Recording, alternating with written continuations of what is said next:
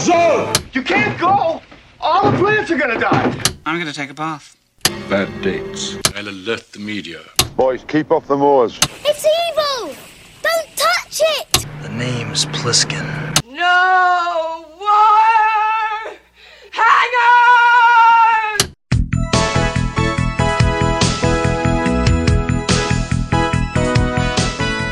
Welcome to Vintage Video, where we're rewatching the 80s so you don't have to. We'll be reviewing every major film release of the 1980s in chronological order, overanalyzing what you've seen and spoiling what you haven't. I'm Patrick O'Reilly. Uh-oh. No, you ruined my sneeze now. And I'm Richard Wells. Hey, I'm Jesse Bayless.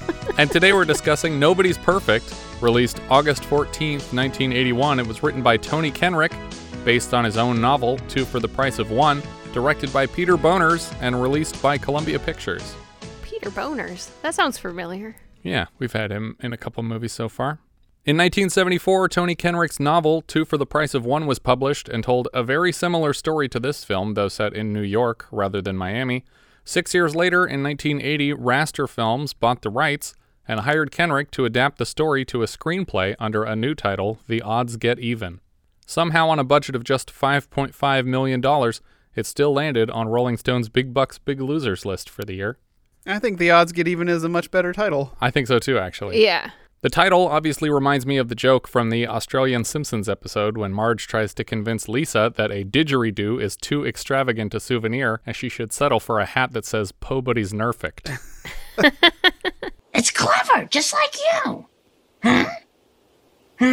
We open on a houseboat in a harbor. A sign hanging out front says Carol and Dibley. And Dibley, played by Gabe Kaplan, steps out the front door and walks to his car. The title is typed out on screen, but it quickly becomes clear that the words will not fit in frame, so the frame is shifted to the left so we can see the sprocket holes on the film reel as the word perfect runs past the edge of picture, spelled wrong with a K where the C should be. I would have liked it if it just didn't show it. It just left it off the side. Nobody's per, and that was it. I would not have liked that because I would have assumed that the aspect ratio was screwed up somehow. I needed this. After failing for a moment to unlock his car, Dibley realizes he's trying to unlock the wrong car and walks around it to a completely different vehicle. We cut to Alex Karras as Charlie Swoboda, shouting to ask his off-screen mother how she would like her breakfast prepared. Despite no audible response, he seems to conclude her preferences and works on the meal. Next, we see Robert Klein as possibly Walter. He's tidying up a bedroom littered with women's clothing. Dibley is driving down a road when he comes to a red light, but when the light changes, he doesn't budge, and the bus behind him starts honking. A Miami PD bike cop tries to intervene, and Dibley explains he's forgotten how to drive. You forgot. Well, you see, I have this lousy memory. It's going to come back to me any second. The cop offers him some pointers about the gas and brake pedals, and Dibley peels off down the road. Charlie stands in front of his house as Dibley pulls up, but he has to take a couple steps back to avoid being hit when the car drives up onto the sidewalk. Charlie turns to open the gate for his mother to join him in the car, but of course, nobody comes through the gate. His mother is imaginary. Playing along, Dibley asks Mrs. Swoboda how she's doing, and Charlie isn't so lost in the hallucination that he thinks Dibley can hear her response. Everything okay today, Mrs. S? Oh, she's fine. Charlie offers to drive since Dibley is clearly a danger behind the wheel, and he proves Charlie right by accidentally starting the car in reverse before driving away properly. Isn't this one of your favorite jokes? No. My favorite joke... You said you'll always laugh at this. No. My favorite joke is when the person thinks the car is in reverse and looks behind them and drives forward. That's the automatic laugh from me. Okay, this is a variation on this. It is, but it's an unsuccessful variation. They come to Walter's building, but he's not waiting for them. I don't mind if he's late as long as he's himself. Uh-oh. Here he comes. He's Rocky. No, he's himself. He's just wearing Rocky's clothes. We'll learn that Walter has two alternate personalities that occasionally take over his body, Rocky and Kitty. He claims Rocky dressed him today, and he wants to change, but they tell him he looks fine. As they start their commute together, we hear David McHugh's original theme for the film. Nobody's perfect. Nobody's perfect.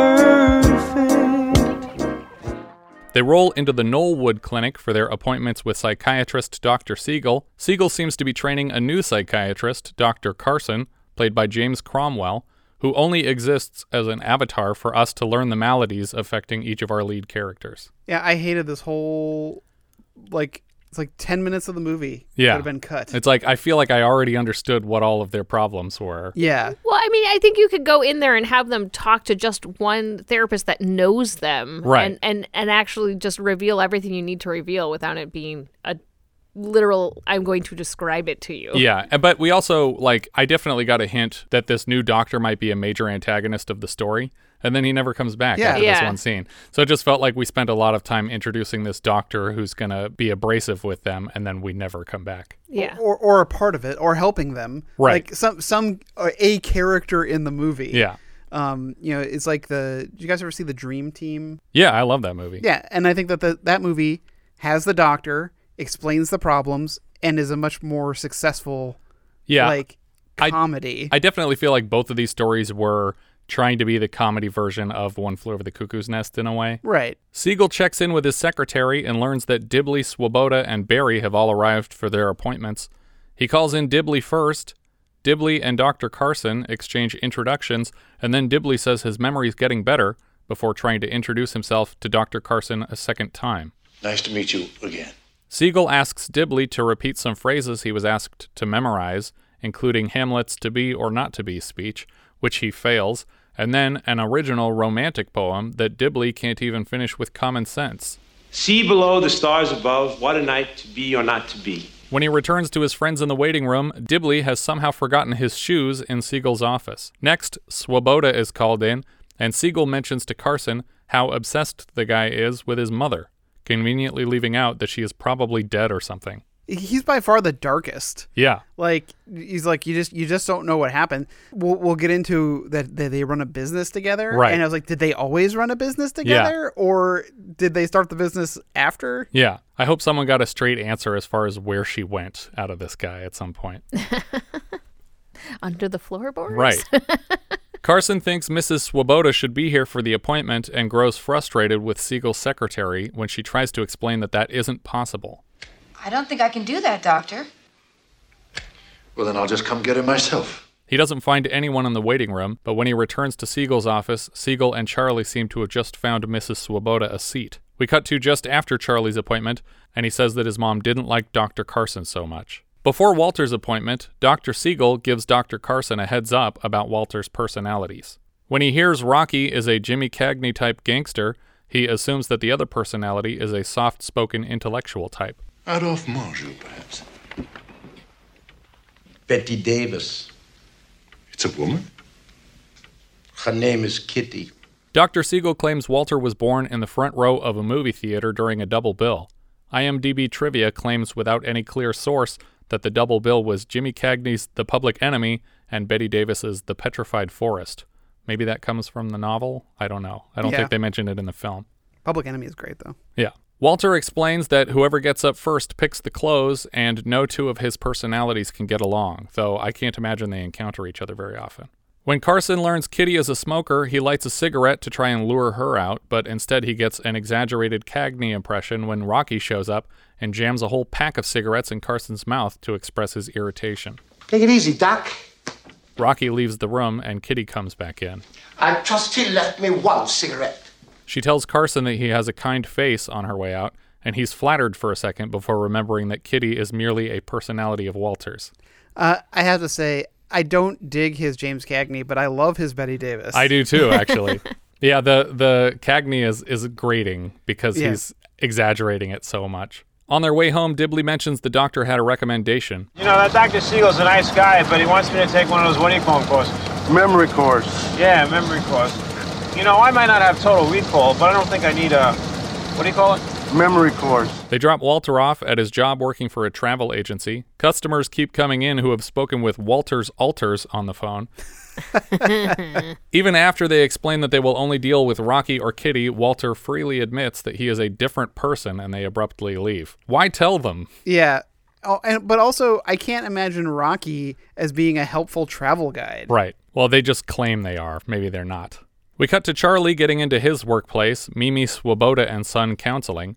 We don't get into it with the film, but presumably his mother existed at some point, and his problem either comes from not being able to accept her death or being raised by a father and fabricating her from scratch. Somehow he manages to keep an office open, splitting clients with a figment of his imagination. The McNultys arrive for an appointment with Mrs. Swoboda, and he ushers them into her office and closes the door behind himself.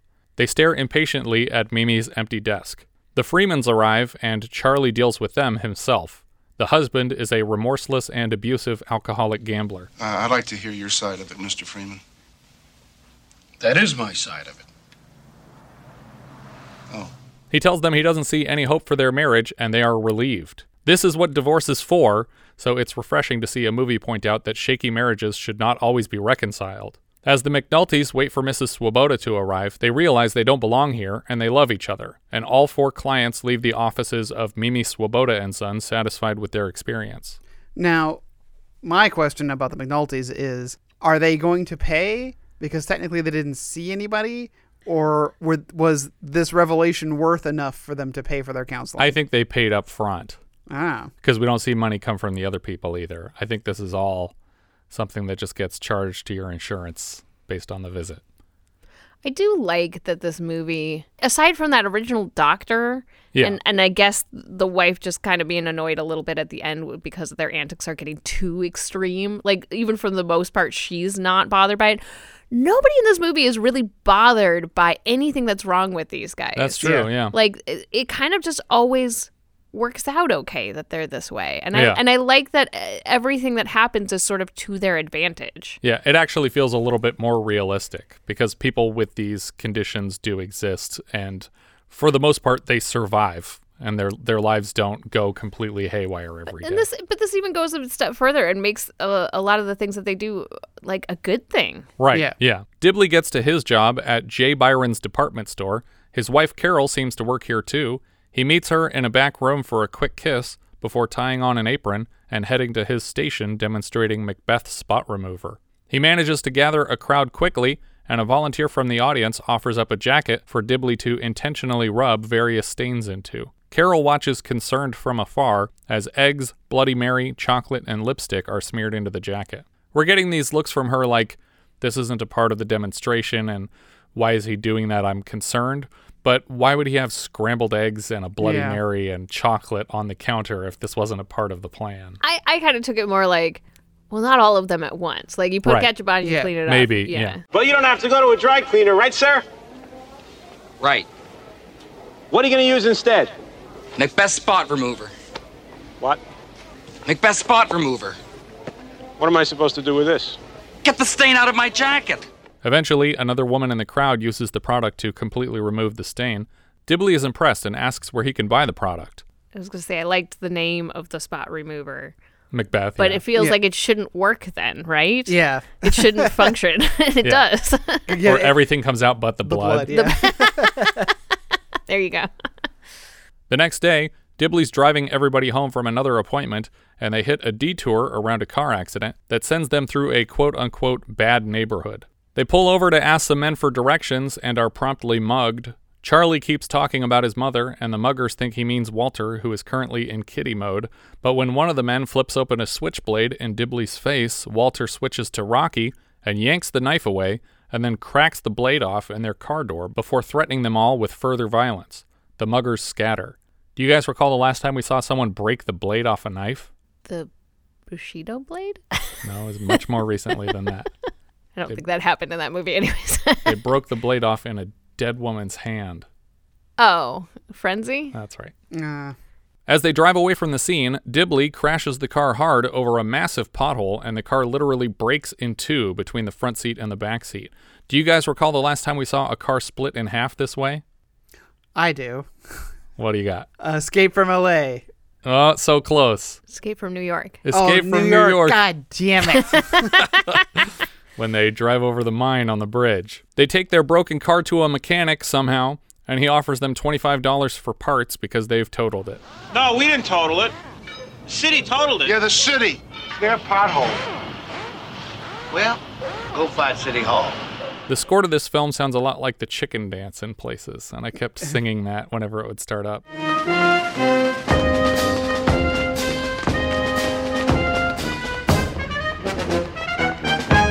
At City Hall, they learn that the city will not reimburse them unless they can prove that they've notified the city about this pothole in advance in the past and that nothing was done. Based on this logic, you can only be paid if you notice a pothole, report it, and then intentionally damage your car driving over it. Yes. Dibley gets home late on account of having to walk. He opens a beer and then a second later opens another one, something I do with Diet Coke on a nightly basis. Amusingly, he flicks the switch on a nearby stereo and the score stops. I liked that the music was actually playing from this radio. He tells Carol what he's been through today. Was anybody hurt? Swoboda says his mother's got whiplash. I like that he hands her the beer when he does this, Right. so he's like covering up his tracks at opening too. I did this on purpose. They sit together on the couch and kiss a bit until she stands to show off her new nightie and lead him to the bedroom. From outside the houseboat, we can hear her instructing him through each thrust of their sex. Afterwards, they watch a movie about the Japanese capture of Wake Island, probably John Farrow's 1942 film, Wake Island, which was nominated for 4 Oscars, including Best Picture. Just what we need, a naval bombardment. You're right. That's just what we need. The next day, Dibley, Charlie, and Walter meet at a restaurant. Walter causes some traffic by showing up in a dress. Dibley arranges this meeting to announce his plan to declare war on the city to get their money back. Dibley happens to be wearing a blue and green striped polo with a white collar, and he looks like Steve from Blue's Clues. Later, they share their plans of naval bombardment against the mayor with Carol, and she is a tough sell. She only agrees on the condition that if she thinks it's getting too dangerous, she can demand they end it. Their plan is Harry's War level bonkers. Step 1 is impersonating army personnel to steal a cannon from the Dade County Armory. At the costume shop, Dibley checks out his uniform in a mirror and assumes he's been drafted into the army. Oh my God, I've been drafted. Oh no, not now. Believe me, it always happens at the worst time. Walter, in uniform, flags down a cab outside the costume shop, and the driver assumes Walter is a con man headed to a massage parlor or a bar looking to steal some valor. So where will it be, Sarge? A dog track, a bar, a massage parlor? Dade County Armory, please. Yeah, that's good too. At the armory, he asks a man for directions to the higher-ups, and when he gets them, he pins one of his medals to the man's chest as a reward. Like, good job. He introduces himself to the corporal inside as General MacArthur and is waved right into Colonel Chasen's office. The corporal is wearing a cast. Do you guys recall the last time a character was wearing a cast for no reason? I recall enjoying that detail, but I don't remember what it was. Was it in the 9th configuration? No. Was it one of the exotic dancers? Oh, yeah. There's a stripper with it a was cast. That's the right sound. For some reason, I'm thinking Melanie and Me. That's not what it was called. What was it called? Melvin and Howard? Melvin and Howard. Melanie and Me. This is Melanie not my brain. Mac and Me. Mac and Me, the Melvin movie. and Howard. Yeah, no, one of the strippers that works with, what's her name? Mary Steenburgen. Mary Steenburgen in there has a cast. But more recently than that, I think. Oh. More recent than that. I don't know if this one's as memorable, but I'm pretty sure that Richard Hurd was wearing a cast as General Foley in Private Benjamin when she's working in Europe. Oh. She gives like a presentation and he's got a cast for some reason. Anyway, for some reason I remembered that. Corporal Sparks collects Chasen from a supply closet where he's playing with toys. Do you guys recall the last time a corporal had to collect an officer to meet with a general and found him playing with toys? I'm going to say Stripes. That's right. Or Spaceballs. We did not cover that one. When the colonel enters his office, Walter is in kitty mode. Hello, soldier. Didn't we meet at the Stage Door Canteen? The Stage Door Canteen was an establishment where Broadway stars were enlisted to entertain servicemen. It was the East Coast equivalent of California's Hollywood Canteen, which utilized film stars. We mentioned the Hollywood Canteen in our Mirror Cracked review, since Elizabeth Taylor's backstory was based on the real life of Jean Tierney, who contracted German measles during an appearance at the Hollywood Canteen while pregnant with a daughter that was later born developmentally disabled on account of the infection. We cut right from Colonel Chasen's office back to the costume shop, and everyone's acting like the plan already failed, when only one of them has even utilized the costumes they bought, and we didn't even get to see how that scene played out. Yeah. Dibley sees a tank roll by on a trailer and flags down a cab to follow it. It leads them to a dock where dozens of cannons are being loaded onto a large ship. When the crew loading the ship break for lunch, Dibley compliments crane operator Randall Kendall, played by director Peter Boners, on a job well done. He bribes him with a hot dog into a private conversation. Dibley claims to belong to a super-secret, acronymless intelligence agency, and that these weapons are due for delivery to the Soviet Union. The boxes behind them here indicate that this company is called Pergola Armament Center in Fort Myers, Florida. I only noticed that because I recognized Pergola as the last name of the DP from the opening credits, James Pergola. Randall Kendall agrees to help Dibley by providing one of the cannons from this shipment as evidence against whoever is committing treason by delivering the weapons to the Soviet Union. Dibley calls the guys back, and they plan to take a Jeep for a test drive to tow the cannon.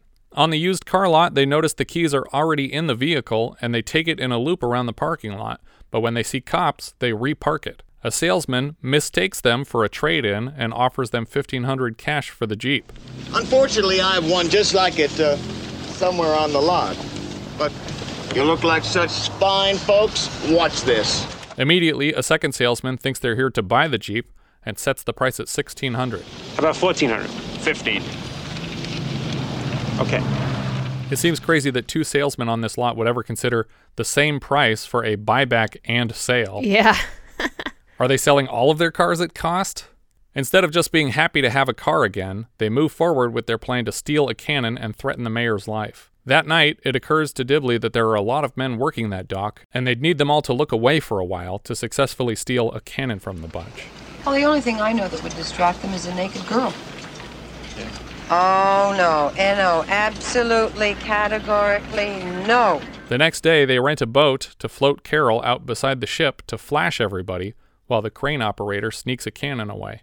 Right now, Carol is wearing a silver cloak to hide her nudity, and Dibley offers her a curly blonde wig to conceal her identity.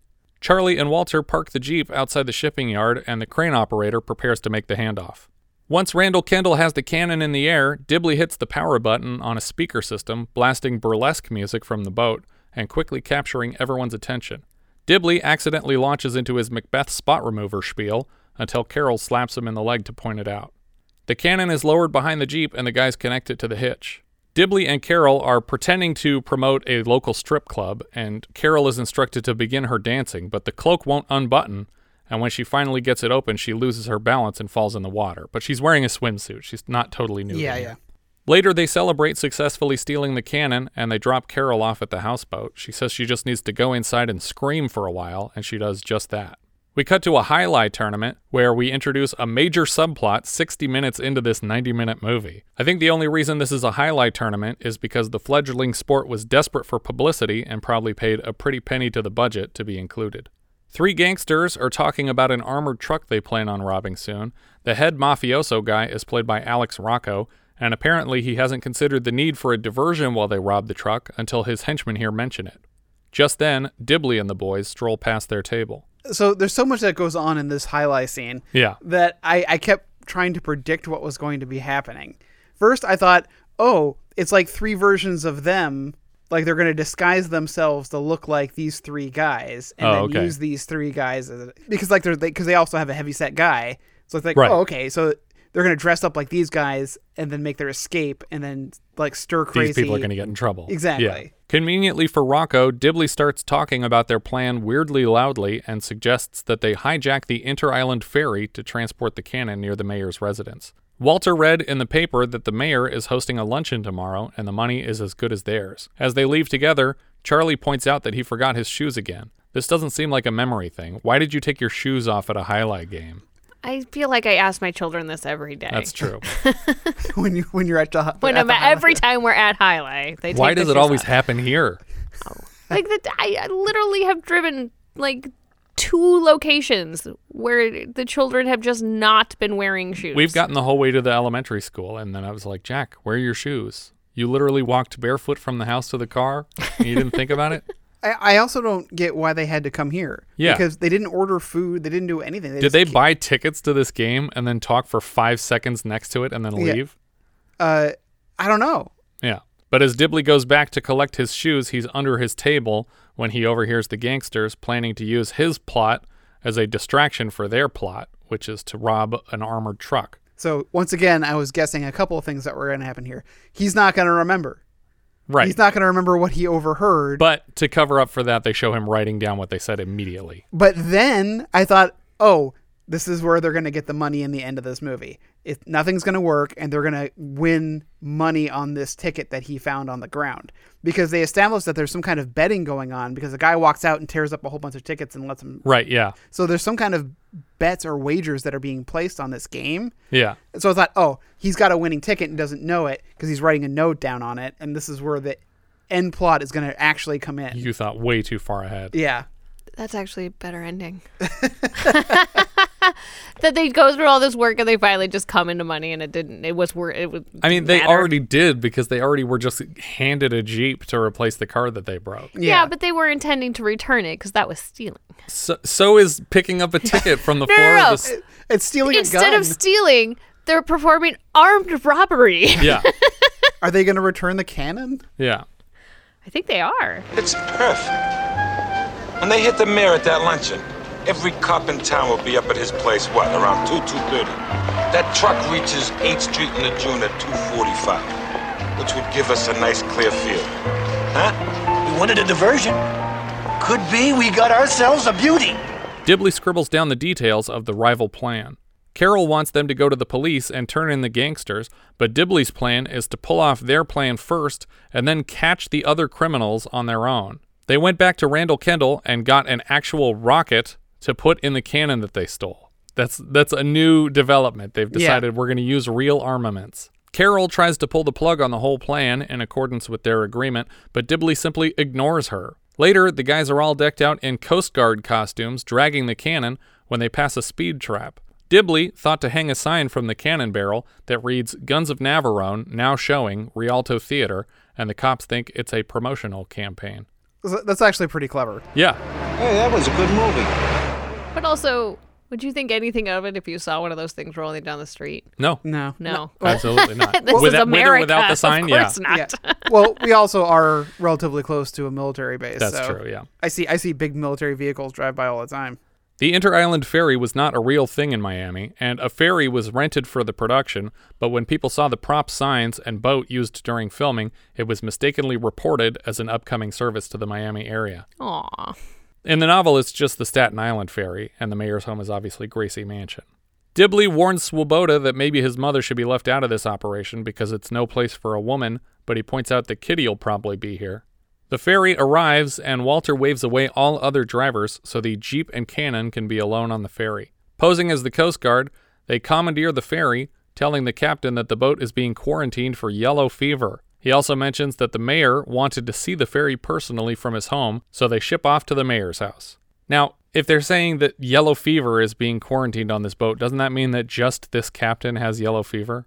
I thought they were in quarantine for the island that this ferry was supposed to go to. Oh, they weren't letting I think people that's- go to the island. That makes more sense. I was like, wouldn't this guy remember if he'd been tested for yellow fever recently?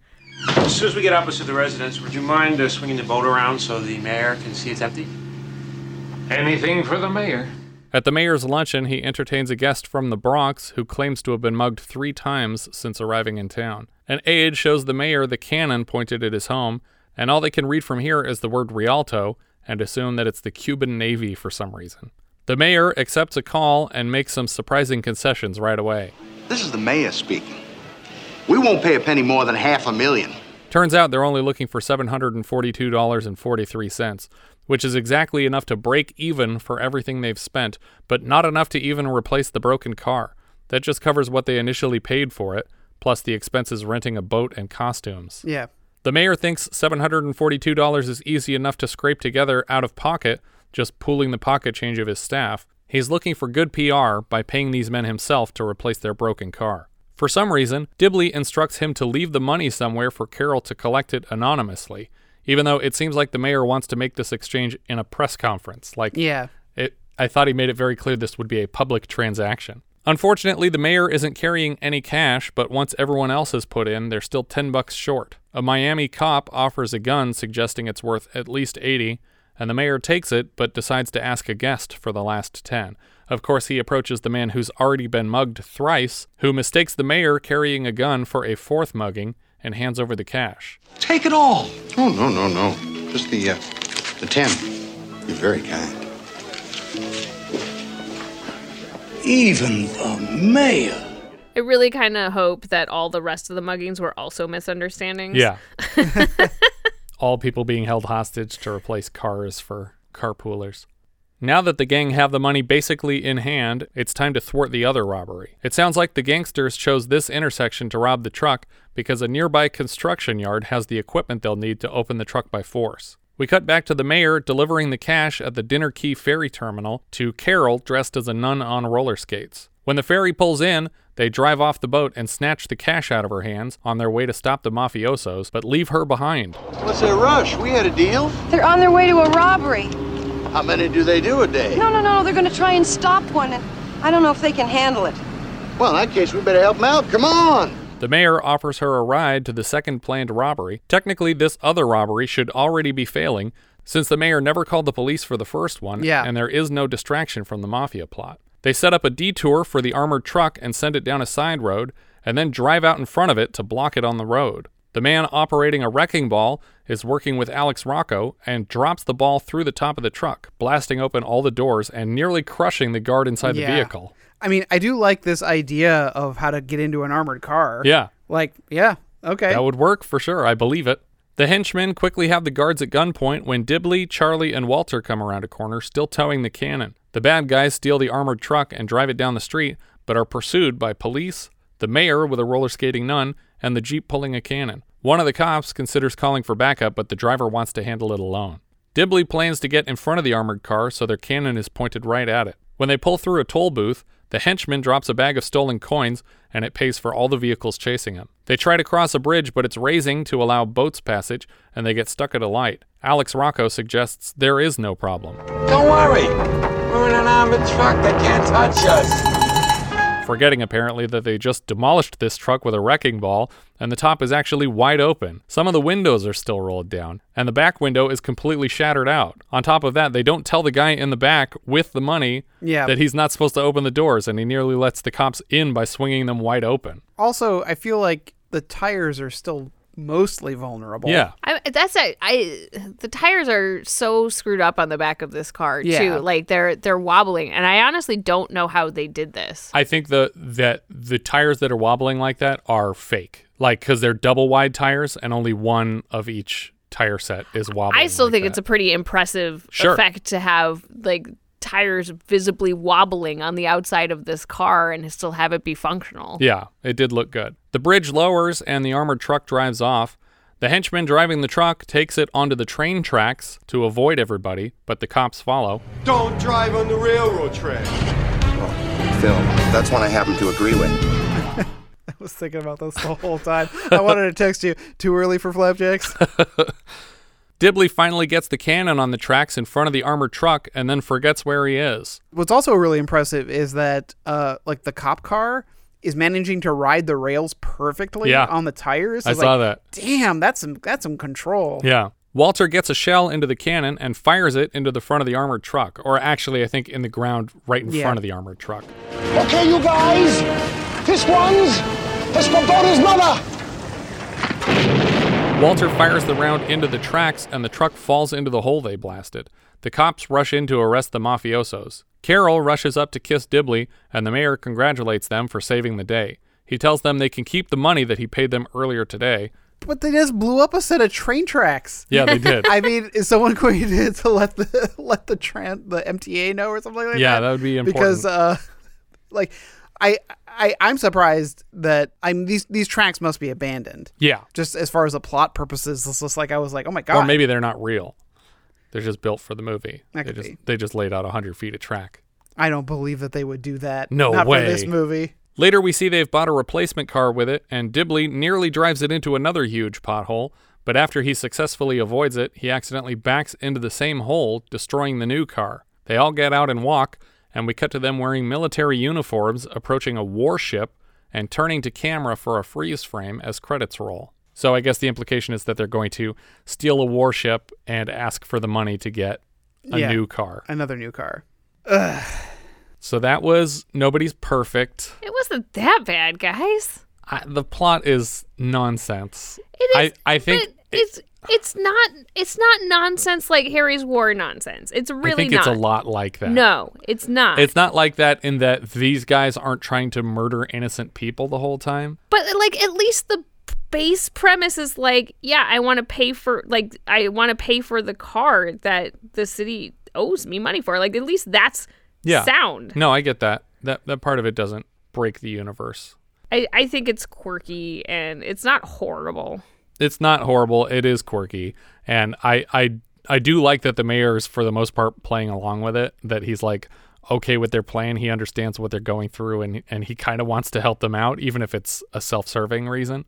But yeah, I feel like the whole thing with the extra gangsters didn't need to be a part of it. I agree. That was unnecessary, but we I just don't think needed to show that they saved the day and that they're the good guys. I don't think it ruined it. No, I guess it didn't ruin it. It just needed to be introduced earlier. That would have helped too, I think. If they'd have been working side by side the whole time and we'd seen their plots unfolding in parallel.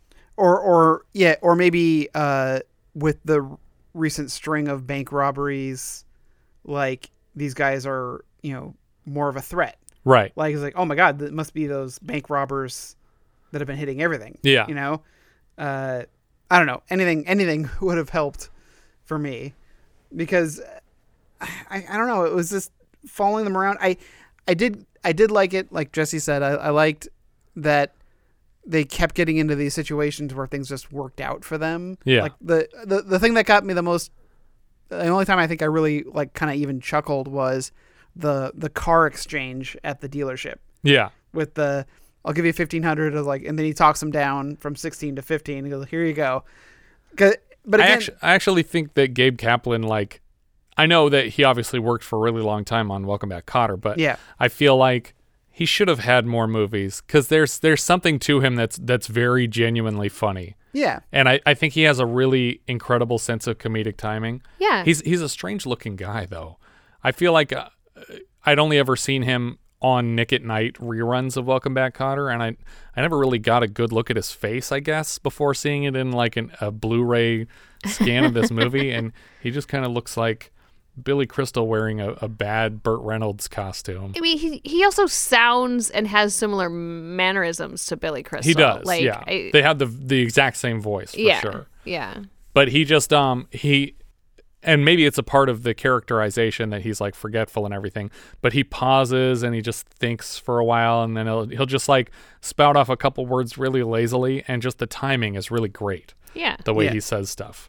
I wish he was in more stuff. I don't love Klein's work as much here. And I'm also not as familiar with his career, but Alex Karras I've seen in a bunch of stuff, and I'm glad that he got as much to do here. I think he was great too. But Robert Klein, of the three of them, I feel like could have been recast probably. Thumbs up or thumbs down, Jess? I'm going to give it a thumbs up. That's a thumbs down for me. I think it's also a thumbs down for me. But there was enjoyable stuff here, and I do like Gabe Kaplan. Do we know where this is going Letterboxd? Jess? I have it at 62 out of 109. Okay. It's very middle of the road for me. It is below Death Hunt and above Charlie Chan and The Curse of the Dragon Queen. All right. Richard? I have it at 58. You gave it a thumbs down and hated it, and you blinked it higher than I did. Richard hates everything, apparently. No, just most things. Everything under 8 is a we'll never watch again. Yeah, pretty much. So at 58, it puts it above Kill and Kill Again, but below Condor Man. I know I said I didn't like it, but it's in 12th for me. No, it's not. I have it in 88th out of 109, which puts it just under Force 5 and just above Condor Man. Hey! We both like Condor Man slightly better than this movie. No, less. Slightly. Oh, less. Okay. I liked it slightly better. Our director here was Peter Boners as Randall Kendall, the crane operator. He's a longtime TV director. He started on shows like Mary Tyler Moore, Bob Newhart, and carrying through to shows like Alf, Wings, News Radio, Murphy Brown, Friends, Home Improvement, Just Shoot Me, Joey, and most recently Shit My Dad Says with William Shatner. This was his feature film debut. He also directed Police Academy 6, As an actor, we've seen him so far in Catch-22 as McWatt and Leonard, the psychiatrist in Serial. His next feature film acting credit isn't until he plays the producer of Taxi in Milos Forman's Man on the Moon.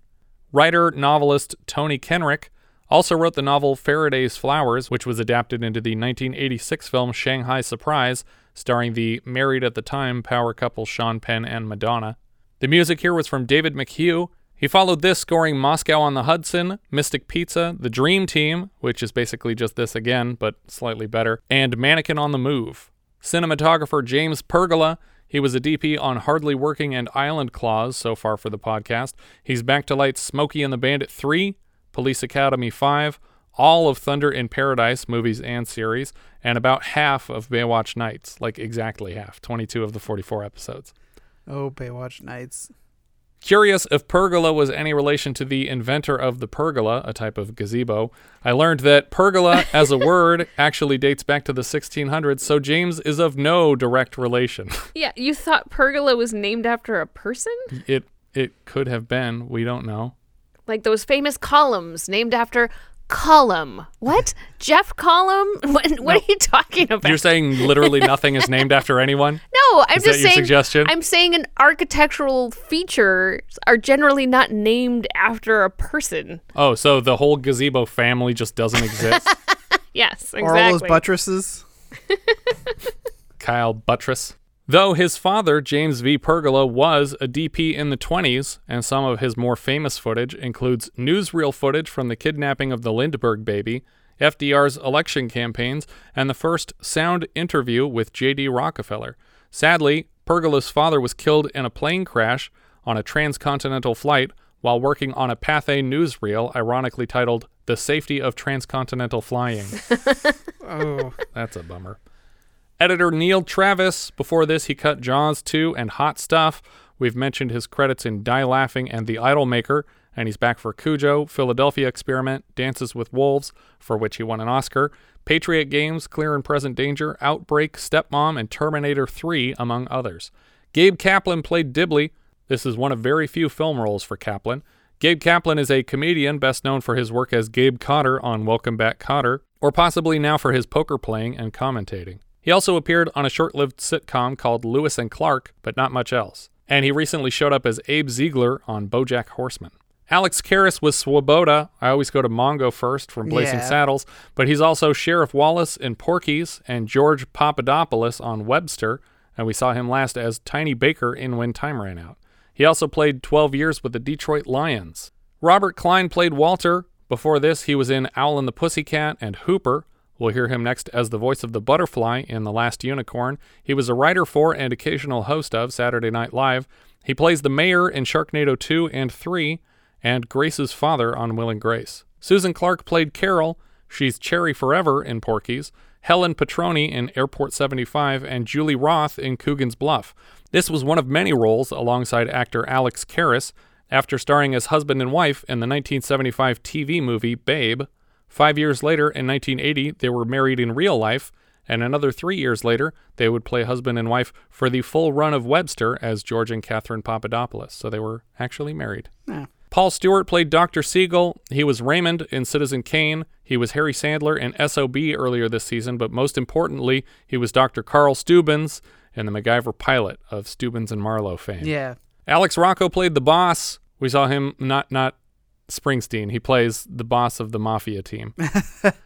We saw him last season as one of the villains of Herbie Goes Bananas and as Jake in The Stuntman. He's likely best known as Mo Green in The Godfather. And spoiler alert, he gets shot through the eye while getting a back massage. Arthur Rosenberg played the mayor. He was a hospital administrator in Where the Buffalo Roam, and George Swanson in Cutter's Way. James Cromwell played Dr. Carson. Before this, he was Marcel in Murder by Death. Later, he's the Fathers of Nerds as Mr. Mueller in Joe Dante's The Explorers and Mr. Skolnick in Revenge of the Nerds 2 through 4. He's Charles Keating in The People vs. Larry Flint and Zephram Cochrane in Star Trek First Contact. He's also enormous. Like, when he walks in, compared to Paul Stewart, he's like easily twice the size of this man. He's crazy tall. He was Gwen Stacy's dad in Spider-Man 3. He's George H.W. Bush in W. and he's currently Ewan Roy, brother of Brian Cox's Logan Roy, on HBO's Succession, but he's probably best known as Farmer Hoggett in Babe and Babe 2. There you go. That'll do, Pig. That'll do. For some reason, my first thought is always of President Newman from The West Wing. He was a Carter-esque former president in an episode where all the living presidents show up for a meet and greet with President Bartlett. John DeSanti played Knuckles. He was a gay thief in Hot Stuff. He was J.J. Grossout Gombrowski in King Frat. He was a newsman in Hardly Working. Stanley Herbert, the killer in Eyes of a Stranger. And he's back this season as Longshoreman in Absence of Malice. He's also Gus in Batteries Not Included and Detective James Wickman in The Star Chamber. Will Knickerbocker played the mechanic. He was Garland in Island Clause. Harold Bergman played Captain. He was Reverend in Cocoon, Dr. Irwin in Cocoon 2, and Bellman in The Final Countdown. Raymond Forshin played the army officer. That's the one who gets a badge for giving him directions on his way into the building. Yeah. He plays Jean in Island Clause. He was a man in The Tent Show in Funhouse. He's a policeman in Revenge of the Nerds 2 and a cop in Mac and Me, but I recognize him most as Detective Banks from Flight of the Navigator. Yeah, it's like as soon as he started talking, it's like I know that freaking voice. And yeah, I can't. I had to look it up because I didn't recognize him right away.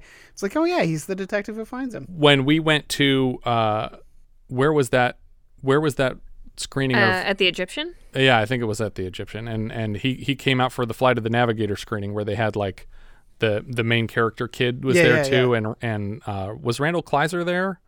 I feel like the director was there too. I don't remember. But yeah, he remembered a bunch of working on this movie. I was impressed with how much information he brought. Luke Halpin played a deckhand. He's Ken Wilson in Mr. No Legs and a tape editor in Eyes of a Stranger. George Gill played a gang member. He was Lou Pine in Cocoon. Is there a wolf character in that movie? Lee Krug played the mayor's aide. He was Ronnie the lifeguard in Piranha 2. Jeff Gillen played a window washer. He was Santa Claus in A Christmas Story, and he's also Jeff in Children Shouldn't Play with Dead Things. Bobby Gale played a cabbie. He's Scardella in Superfuzz later this season. Dan Fitzgerald played second salesman. He was a Navy doctor in Final Countdown, sheriff in Island Clause, and a bartender in Eyes of a Stranger. These are all the Miami productions. Yeah. Eyes of a Stranger, Island Clause, Final Countdown. Is Superfuzz this season? Yes. Oh my God. Yeah. I can't wait to watch Superfuzz. Commissioner Murdoch in Police Academy 5 was also Dan Fitzgerald. William Fuller played a cop. He's Eustace, the clan leader in Porky's 2 and Gus in Porky's 3. Joe Petrullo played a cop. He's a pallbearer in The Godfather. Kerry Hoffman played Hard Hat, probably somebody loading up that ship. He's a waiter in Hardly Working. Actually, sorry, Kerry Hoffman played Hard Hat. That's the guy who drops the wrecking ball through the truck. Yeah. Because he's the waiter who told Jerry Lewis that their menus were out of season. Do you remember that? I blanked out that entire movie. Of course you don't. It was the only thing that I laughed at in that movie. Yeah. Ken Rogers played Corporal. He was a newsman in Running Scared last season, and Ken in Island Clause. Running Scared is another Miami production. Tom Tully played Man Protester. He was a pilot in Running Scared last season. Frank Schuler played Man with Trey. We've seen him so far as a cook in Caddyshack and Coy in Island Clause. Bill Hindman played a car salesman. He was Coach Goodenough in Porky's 1, 2, and 3, and he's back later this year as a priest in Absence of Malice. A lot of Porky's connections. Amusingly, Mrs. Swoboda's name appears in the final credits, but without an actor's name beside it. I like that they included her, though. They should have put it as herself. Yeah. Yeah. That's true. But nobody's perfect. Wah, wah, wah. Nobody's perfect. I think that's everything for Nobody's Perfect. If you guys have any thoughts you'd like to share, we are Vintage Video Pod on Twitter, Facebook, Instagram, YouTube, and Letterboxd, where, as I've said before, you can find each of our full movie rankings for the year. We can also be found at vintagevideopodcast.com. We also have a Discord. You can join the 24/7 movie chat and share your thoughts on episodes past, present, and future at vintagevideopodcast.com/Discord. And if you're listening on YouTube, don't forget to subscribe. Thank you so much for listening, and I hope you'll join us next time when we'll be discussing An American Werewolf in London, which IMDb describes like so. 2 American college students on a walking tour of Britain are attacked by a werewolf that none of the locals will admit exists. We leave you now with a trailer for An American Werewolf in London.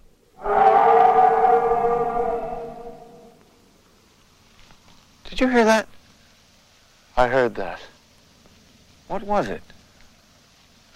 Could be a lot of things. Yeah? A coyote. There aren't any coyotes in England. I'm sorry I'm upsetting you, David, but you don't understand what's going on. I understand, all right. You're one of the undead, and I'm a werewolf. Yes, that's right. David, stop! I'm going to the police. Jack was right. Jack is dead! Yeah, Jack is dead, and 6 people are dead. There's going to be a full moon tonight. I'm going to the cops. Oh, be serious, would you? You can't let them go. Should the world know our business? It's murder, then. Then murder it is. Excuse me.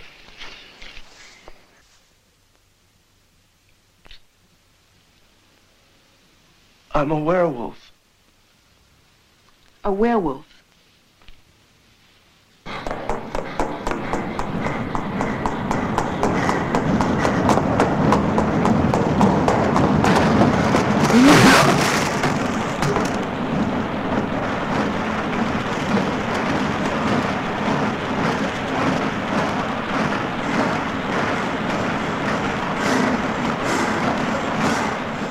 Yes, ma'am. A naked American man stole my balloons. What? It's not Jack! Let me through! Stand aside, Let me through!